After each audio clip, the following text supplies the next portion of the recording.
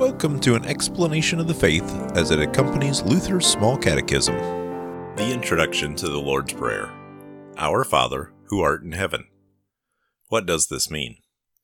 With these words, God tenderly invites us to believe that He is our true Father and that we are His true children, so that with all boldness and confidence we may ask Him as dear children ask their dear Father.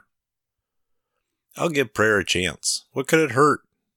Sometimes people seek help from God as a last resort, or as an act of desperation.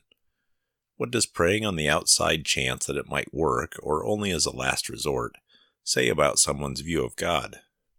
Read Luke 15:11-32 about the parable of the lost son. How is God portrayed here? As Christians, we confess that God welcomes us with open arms, so that we can always approach Him in complete confidence as our dear Father on account of Christ our brother. Say a prayer in which you thank God for the invitation and encouragement to pray.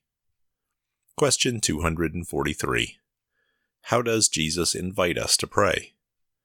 He invites us to call upon God as our Father. Matthew 6 verse 9. Pray then like this: Our Father in heaven. Thank you for listening to the explanation of our Christian faith as found in Luther's Small Catechism, brought to you by St. Luke's Lutheran Church in Oviedo, Florida.